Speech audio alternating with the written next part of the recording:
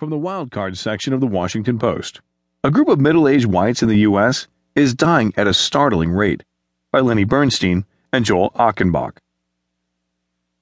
A large segment of middle-aged white Americans has suffered a startling rise in its death rate since 1999, according to a review of statistics published Monday that shows a sharp reversal in decades of progress toward longer lives.